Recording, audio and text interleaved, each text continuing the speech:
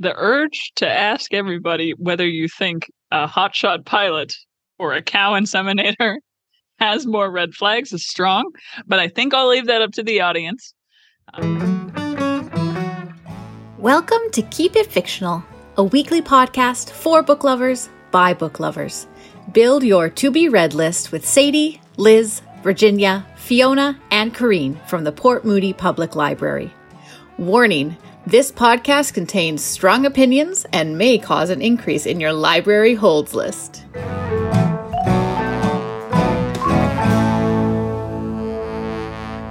Welcome, everyone, to another episode of Keep It Fictional. I'm Gabriel, and I'm here with my book friends. We have Corrine, Virginia, Mark, and Fiona. And September is here. And September is Latine or Latinx Heritage Month. And of course, here at the Port Moody Library, we like to read authors from all over the world every month. But this week, we wanted to take ourselves on a tour of Latin America, South America, and the diaspora. So unless my book friends have changed their picks, I believe we have authors from Mexico, Colombia, Argentina, among others. So we picked a variety. We tried not to have too many from the same place. So I am going to pass it over to Virginia for our first book. Where are we going, Virginia? All right, we're going to go first to Argentina. So I am super excited to have the opportunity to tell you about my book today. It is a nominee for the 2022 International Booker Prize, and it is also probably one of the best one that I read recently. I've started doing more books by Latin American authors and have discovered so many wonderful works, but this one is just so good. It is Elena Knows by Claudia Pinheiro, and is translated by Frances Riddle. Elena has her whole day planned out. When she needs to leave the house, which 5 blocks she needs to walk across to get to the train station, and how long it will take her. When she needs to get on the train, 10 o'clock, nothing else would do. How long that trip is going to take, which stops she needs to get off at. And afterwards, things get a little hazy, but she needs to find a house, and she has the directions. She knows what kind of front door looks like, but she doesn't have an address. But it's okay. She just first needs to get on that train.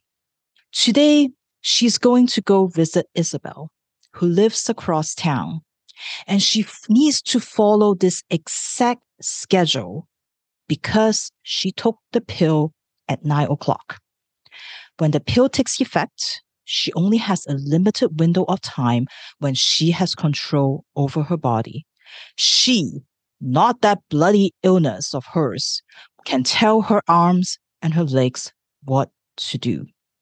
And she is going to go across town to pay a visit to Isabel today to call in a debt. A few months ago, the police came to Elena. They said that they found her daughter Rita's body hung from the church's bell tower.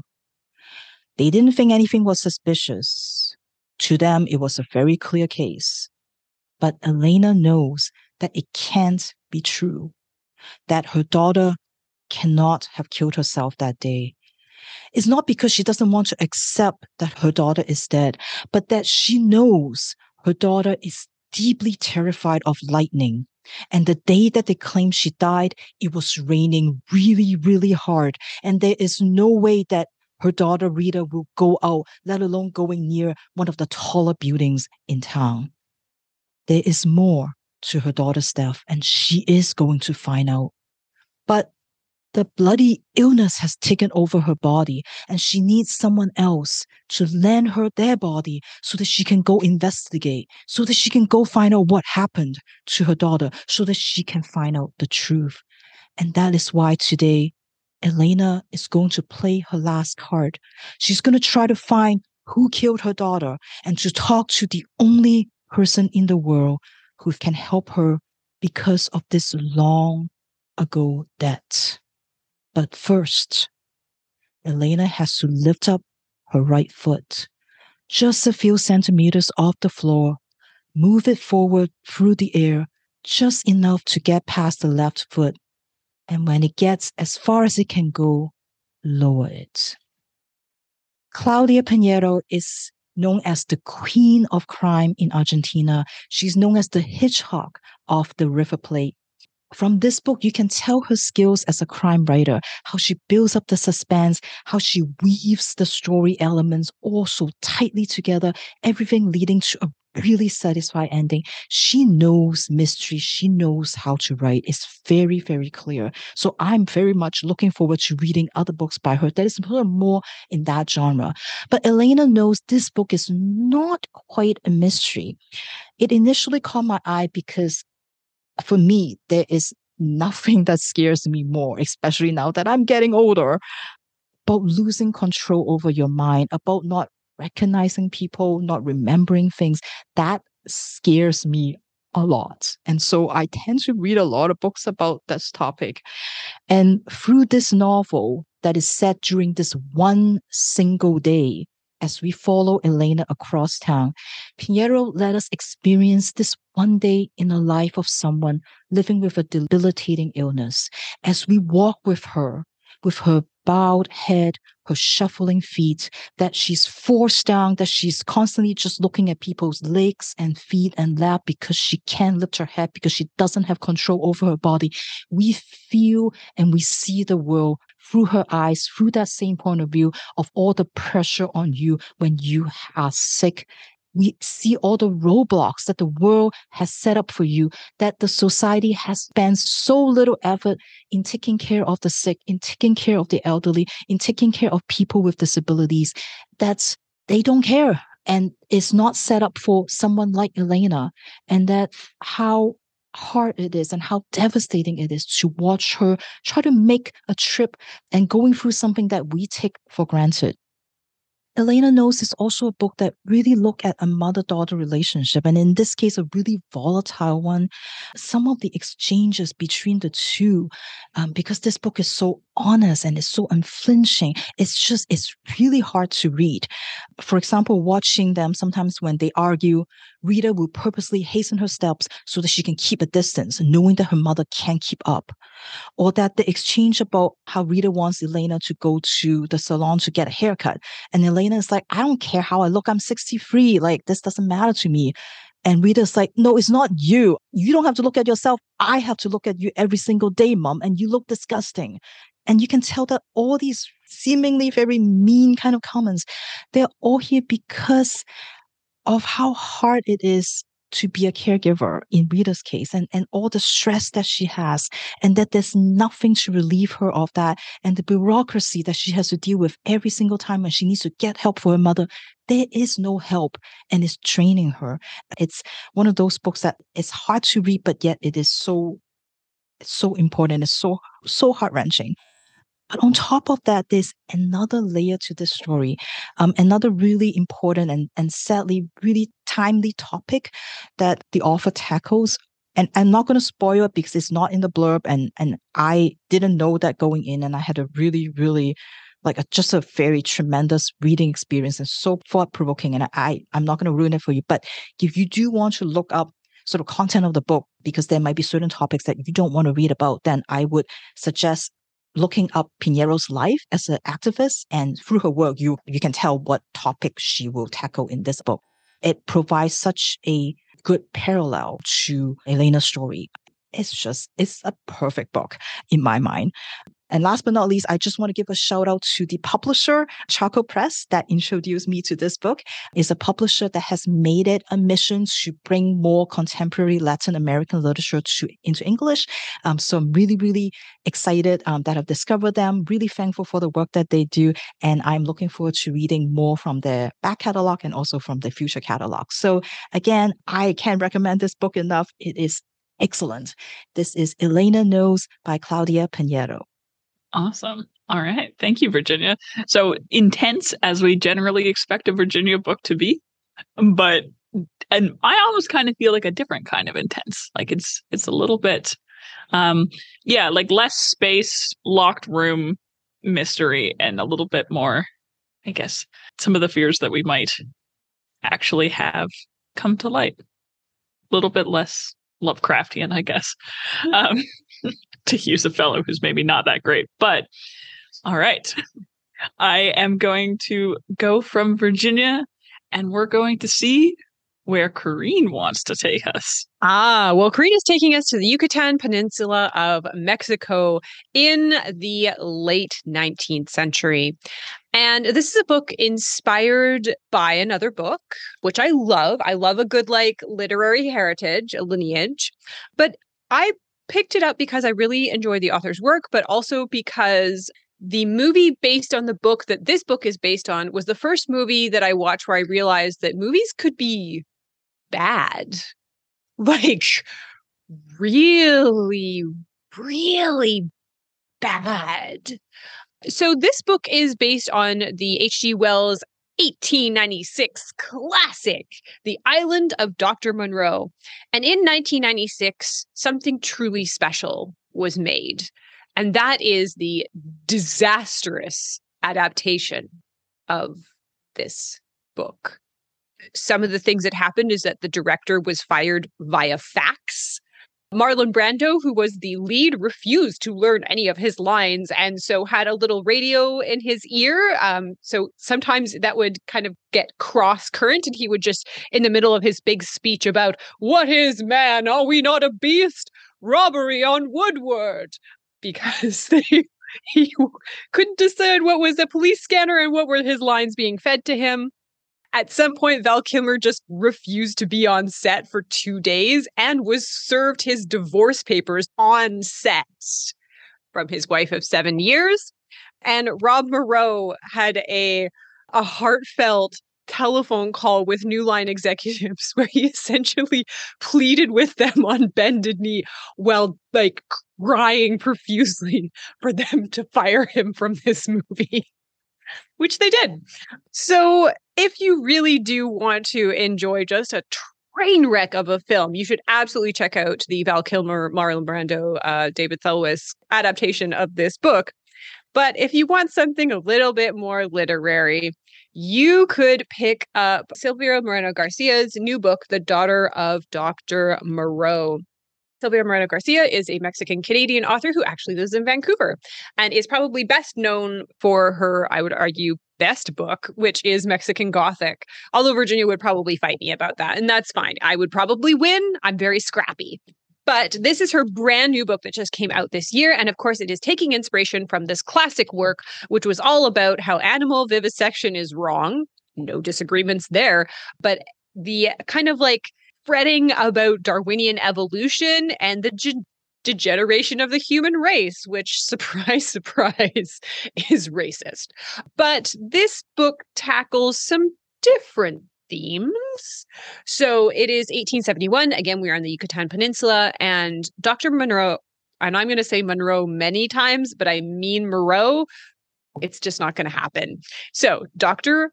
Moreau and his young daughter Carlotta are waiting for the arrival of their patron, Mr. Lizardale. Oh, it's kind of like lizard. Oh, I see what she did there. The real animals are the humans. And their new major domo. So they're kind of like butler, jack of all trades who will oversee their hacienda. Carlotta has always been isolated. She has never left the confines of their home. They live in the middle of a jungle surrounded by danger of all sides. However, she has never felt that isolation. She has never felt that loneliness because she is surrounded by her friends, Lupe and Cachito, who are kind of her own age, and they get into lots of scrapes together. Ramona, the housekeeper, who is kind and full of wisdom and teaches Carlotta all about plants. And of course, the godlike figure of her father, who Carlotta believes is a genius. He has taught her Latin. He teaches her about science. He kind of lets her into his great works, his revolutionary science that he is undertaking. With Mr. Lizaldi, Mr. Lizard is what we're going to call him from now on. With Mr. Lizard, he is bringing the new major domo, who is Montgomery, who is our other point of view character, who is an Englishman who has kind of found himself in different parts of the world, escaping from his troubled youth and a really bad marriage that, quite honestly, anyone could have seen was a terrible idea. don't marry a woman who loves jewels if you got no money. Anyways, he's sad. They bring him to show him around the estate in the hopes of kind of luring him for a job. And really, Montgomery has no choice because his debts have all been sold to Mr. Lizard, and he is going to take this job whether he wants it or not. And he really doesn't want it. When he arrives on the island, Dr. Moreau and Carlotta show him to the lab where the great works of Dr. Moreau are shown. While Carlotta, his daughter, thinks that her father is a genius, Montgomery thinks that he is a madman. What he is doing is, boy, okay. He's taking gemules from humans and putting them into animals so that they're kind of humanimals. So you take a little bit of human and you shove it into a jaguar, and then you get like a furry human furry. However, because this is Sylvia Moreno Garcia, it is not just an experiment. Well, it is kind of just an experiment in weirdness, but it is also because Mr. Lizard wishes to recruit a workforce that are wholly and solely dependent on him. So this is set in the backdrop of real historical struggle between the Mayans and the Mexican government and various rebel factions that are working in the area. So it's rooted in real historical events, and it is drawing on some things to make some points. Yeah. So Montgomery reluctantly agrees, and from there they live a fairly peaceful life, making their animorphs, or as I can see in the chat, Beastars, Mammals. Again, they don't have any cool nicknames in the book. They're just called hybrids. What a lost opportunity. Everything is going well. Carlotta grows up and she's a babe, and everything is cool until two hot men strangers show up, and then everything starts going bad. So, this book is trying to do a lot, and I don't know that it necessarily succeeds in doing everything that the author wants to do. It's trying to be like a very feminist retelling of this. It's trying to be a more accurate historical representation of the place and the time. And it is also attempting to be a love story question mark between some people that arguably shouldn't. I don't think that it really achieves what the author wanted to in the same way that I really think Mexican Gothic did. I think that this is a very ambitious book. I think that it is wrestling with a lot of very interesting questions that are brought up from the original text that are trying to be brought into a modern light. But yeah, ultimately, it goes down very smooth. It's a very fast read. If you are obsessed with the 1996 film, this will definitely have to be read. But if you are looking for maybe what I would, and sorry, Virginia, consider like the strongest work by this particular author, I would definitely say Mexican Gothic. I know Virginia would say Gods of Jade and Shadow. That's fine. But it is, it's got a great cover.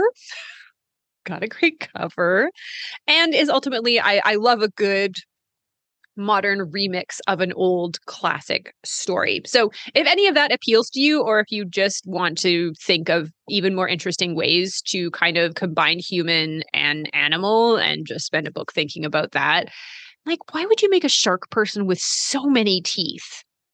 So many teeth. Oh yeah, it's also about like animal cruelty ? Anyways, if any of that really appeals to you, you should definitely check out The Daughter of Dr. Moreau, or Monroe, depends how you say it. All right. There was a lot there. Do the sharks have dentist trips? Well, see, that's the problem, is that Dr. Moreau refuses to do any dentistry, so Carlotta has to do dentistry. But like, if you're going to create a shark person, should you not have a plan? Because their teeth are constantly coming in and coming back out. He didn't really think this through. Like, sure, you can make a hybrid or an animorph, but like, who's going to take care of it? Who's going to like feed it? Who's going to take it for walks? You think, though, that might have been like a retirement plan, because you could make bank on the Tooth Fairy if you were a shark hybrid.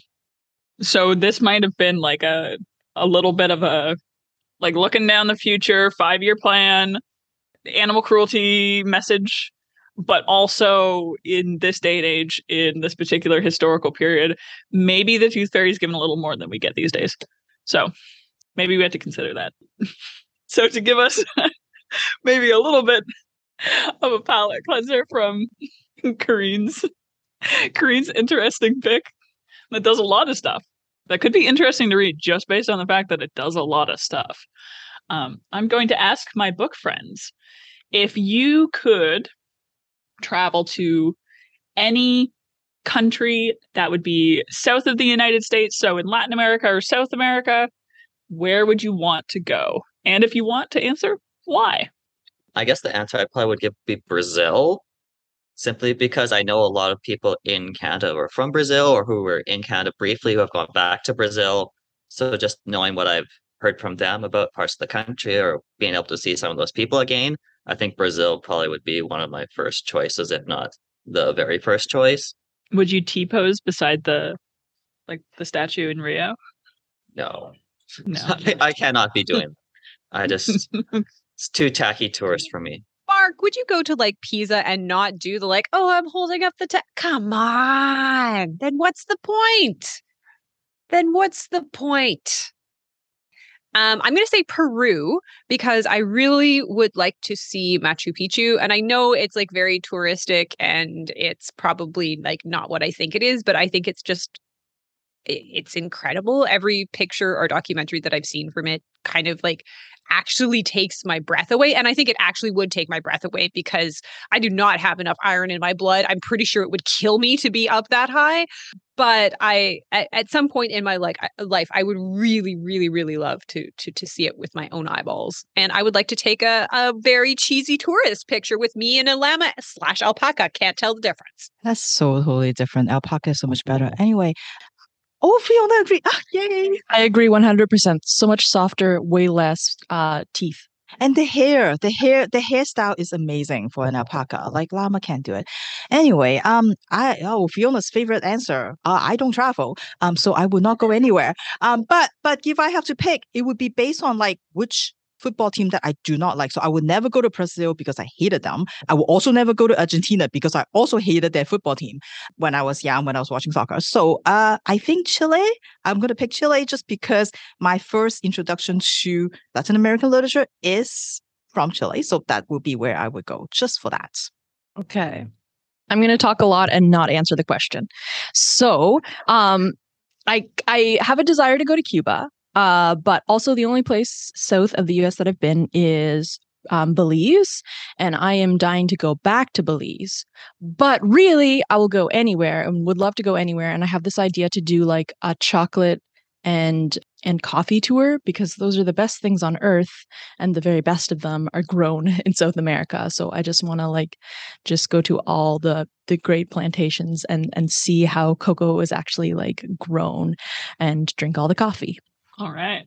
Some interesting answers. Definitely. I can't believe we don't have a Messi fan here. Literally the only person I know.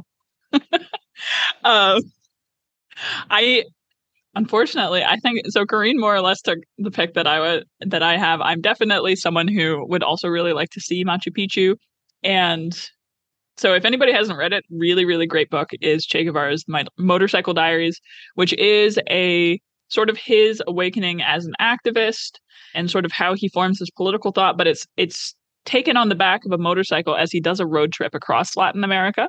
And so he spends a lot of time intimately in these different places. They head up to actually a leper colony because he was studying leprosy. He was a med student, and it's a very interesting book. But the way that he talks about Peru and Lima and Cusco in particular, and the way he describes the city built on top of itself and the different sort of like eons of how the city changed and how it looks, I think it would be really amazing to go there and really amazing to kind of see that.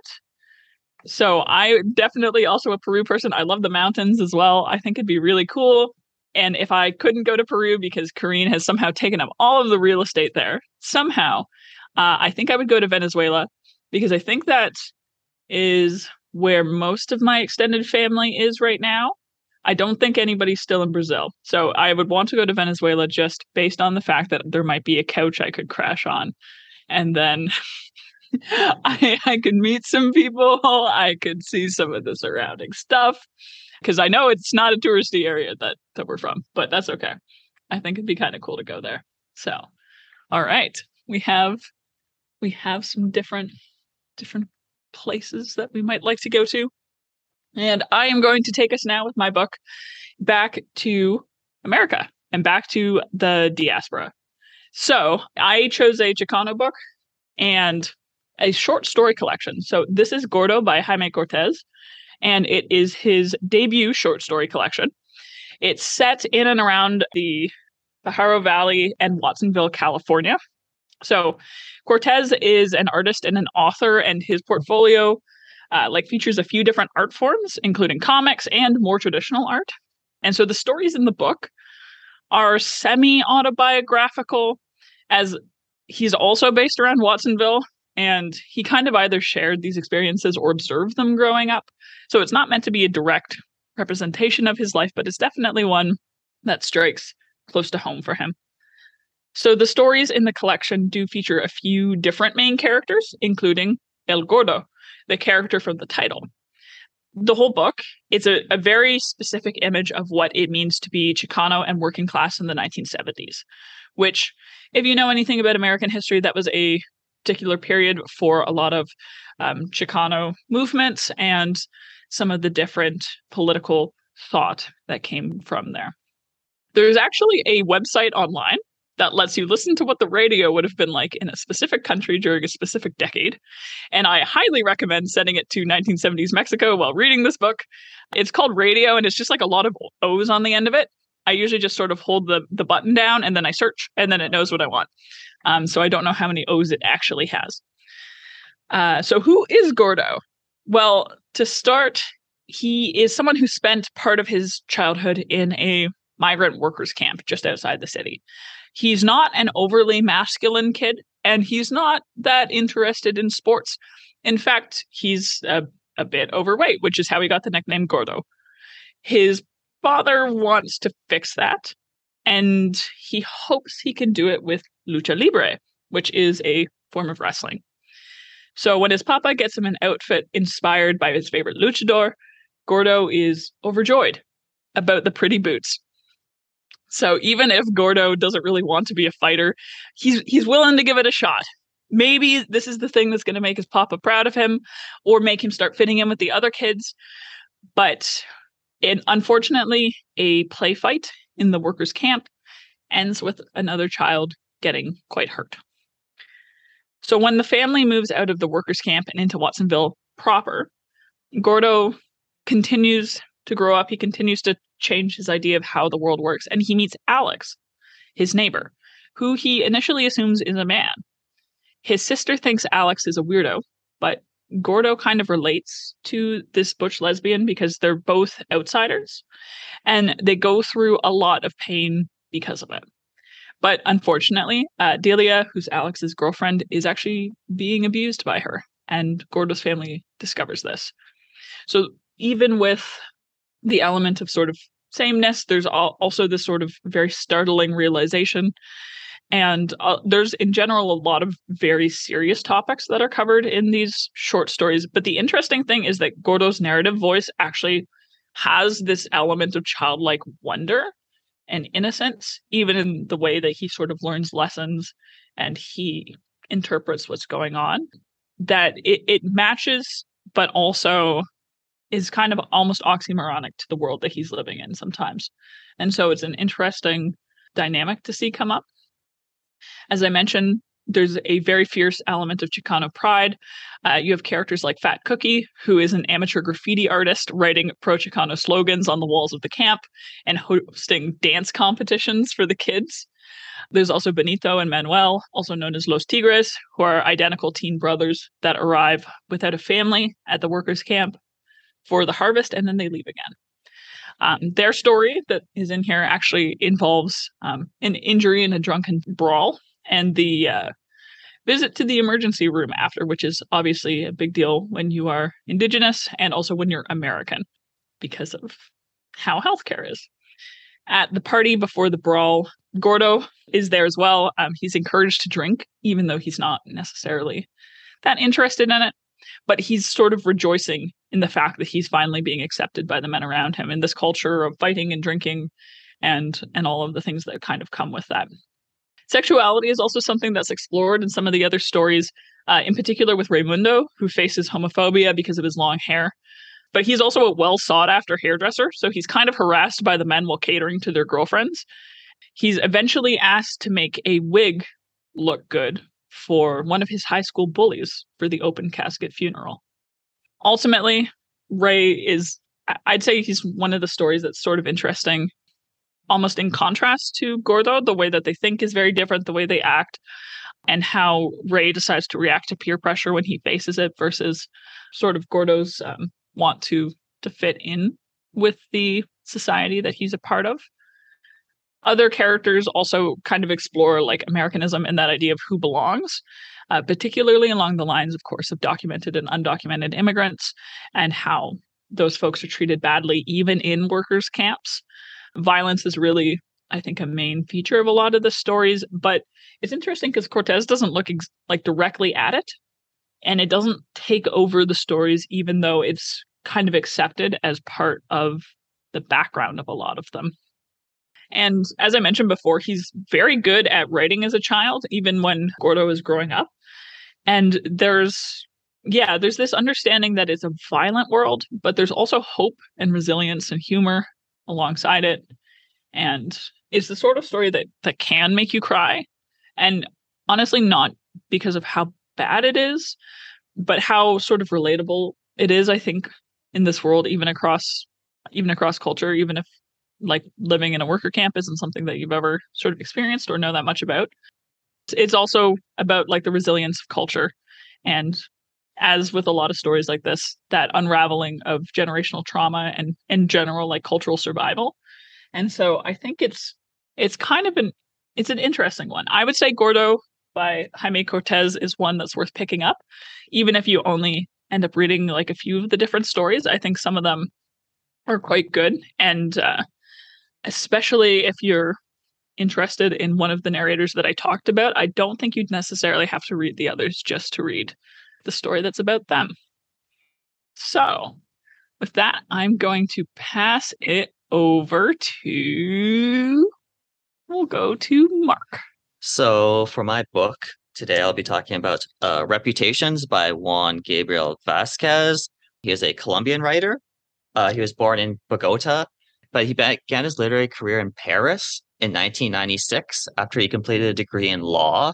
In Colombia, he emigrated to Paris and sort of made a somewhat unusual transition from law to literature. I'm not entirely sure what prompted him to make that change, but definitely wasn't his original plan to be an author, it seems like. He's produced novels, short stories, and nonfiction works on literature and various political commentary.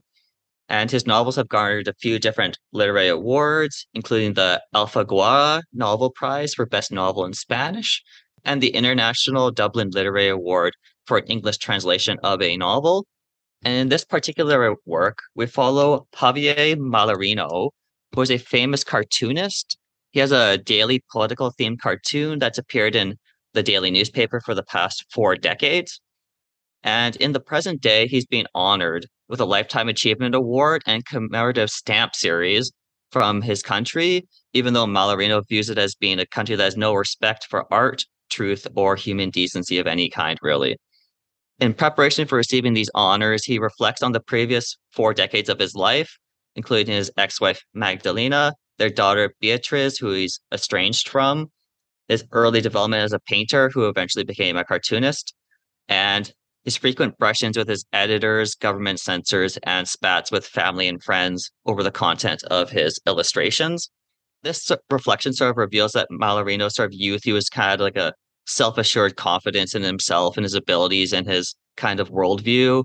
But as time has gone on, he's sort of become much more reflective. He's become more humbled due to his divorce, being estranged from his daughter, and sort of increasingly becoming weary from his own success and sort of seeing like how it, even though he's personally gained success, what has his impact actually been on the country? Has the country managed to politically mature. It hasn't become more conflict free. It's sort of been something that has accrued his own kind of prominent reputation without really having any larger impact on anything outside of his own kind of self-respect from the general public. Following the hullabaloo of the honors, Mallarino grants an interview with an unknown young woman whose only credentials appear to be an online blog. Against his sort of like usual reticence to do interviews, Mallarino decides to accept the interview and invites the woman to come to his house for an interview. When she arrives at his home and begins the interview, she reveals that she is in fact distantly acquainted with Mallarino, and she was actually briefly a friend of his daughter, and that her name is Samantha Leal.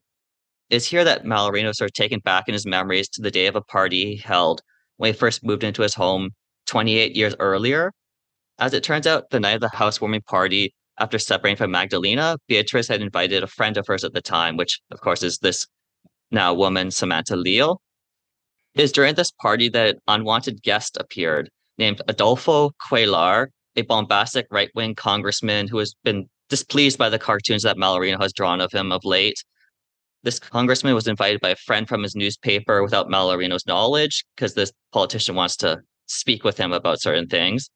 And against his expectations of like a kind of angry browbeating, Cuellar instead goes with a little pleading kind of have mercy on me little speech to implore him to think of how his family, his friends, and the general public will see him. This important congressman is being mocked in the daily papers to sort of take pity on him. It's amidst this kind of sorry scene that Mallarino is interrupted by a party guest, imploring him to come check on the girls who have passed out, because as it turns out, they have been drinking discarded drinks left by the party guests. In a kind of lack of parental oversight and general adult responsibility, this has happened, sort of in his own home.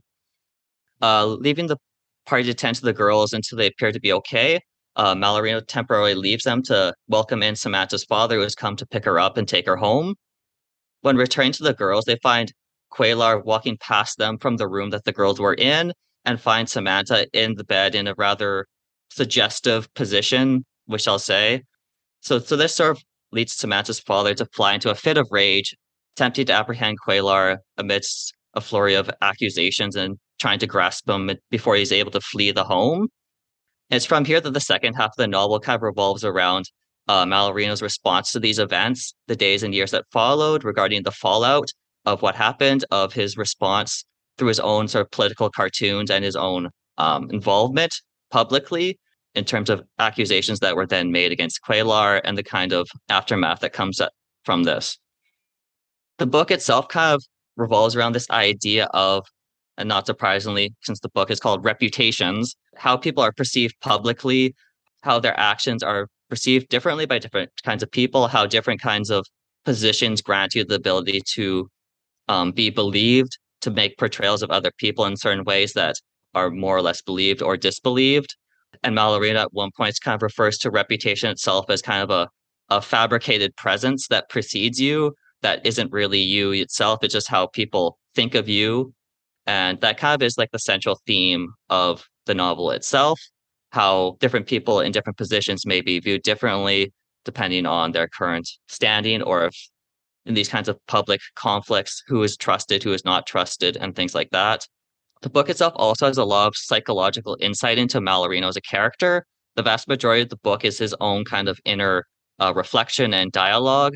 There is like some conversations between himself with characters like Samantha and his ex-wife, but for the most part, it's his own reflections, his own recollection of different events. It's definitely very much focused on him and his own perception. So if you like a novel that focuses very much on a kind of character study of this one particular person, this one kind of situation in his kind of profession, then you may find that interesting. But if you're a fan of more like, let's say, outward facing kind of a narrative where it's focused on a wider variety of characters, you may not like it quite as much. But I personally do kind of like these kinds of introspective kind of psychological insight to characters. So if you like that kind of story, this kind of protagonist, or a narrative that spans many different decades, or like a political kind of narrative, then you may also like Reputations by Juan Gabriel Vasquez. Interesting. Yeah, we got some political drama, and as always, a very, very character-based kind of book, which is sort of which is sort of interesting. Maybe it's one that J.K. Rowling might have had a look at when she's writing about her own reputation. Isn't that something that's supposed to be in the new book? How quickly reputations can turn on you. Among other things. Anyway. All right. Thank you, Mark, for an interesting read. All right. And I think we have Fiona next. Yes. I picked up Isabel Allande's 21st book in her most recent novel. She is a Chilean author who has some books that are considered part of the modern canon of Latinx books. So I have not read any of her other books, but I did know about her reputation, and it definitely, her other books came up a lot when I was doing research for this. So I think I was initially drawn in by the cover. It is Violetta. And it definitely is very much a me book. It is technically an epistolary novel, and it spans 100 years and is very much a family drama. However, like Mark's book, it is very much from a single perspective. We see everything through the filter of the teller, through Violetta. So although we're seeing it through Violetta's perspective, we do have many characters to learn about and love and hate, and try to remember their names. And for me, that's very much, I love long-spanning novels, and I do love a family drama. So the book starts out with the birth of Violetta in 1920 during the pandemic. She is the sixth child and is preceded by 5 brothers. So her family is very excited when she is born. She's born into a conservative, wealthy family. She's an obstinate child and is spoiled until one day they bring in an English governess, Miss Taylor, who kind of defies their expectation about what an upright English woman might be. She's young and she's more progressive than they imagined, and she ends up kind of being adopted into the family. Miss Taylor introduces Violetta to many new ideas, and herself meets a woman who considers herself to be a feminist and is fighting for women's suffrage. And Miss Taylor actually falls in love with her, and they have a long-standing romance where they fight the patriarchy together. So I really enjoyed that kind of little aspect. But because of it being her life, it's almost this like fictional autobiography. We sweep by things quickly. 100 years is a lot to tell in 400 pages. So we get these sort of little vignettes of characters, and Miss Taylor and her lover Teresa was one of my favorites. We also learn about Violetta's brother, who has to take over the family's business and reputation when their father completely ruins their reputation and loses their fortune, and they are moved into sort of the boonies. And there, one of her other brothers, who was considered to be slow and stupid in the city, finds himself in nature and has this opportunity to build community. She also meets a couple who have a traveling school, which I really loved. So in order to reach all of these sort of farm children all over this rural area, they have a traveling classroom, and Violetta gets recruited to go along with them and do a little bit of teaching all over the countryside. Again, this is only, this is sort of the first 15 years of her 100-year life. She meets the man that she'll marry, who just kind of decides that she's the one for him, but he's really very boring. Fabian is a vet, and he's obsessed with inseminating cows, and that is his passion. And she's like, he's so steady, and I know I can rely on him, but he's so boring. All he ever talks about is inseminating cows. So fair enough. And then she is soon swept off her feet by the Playboy pilot.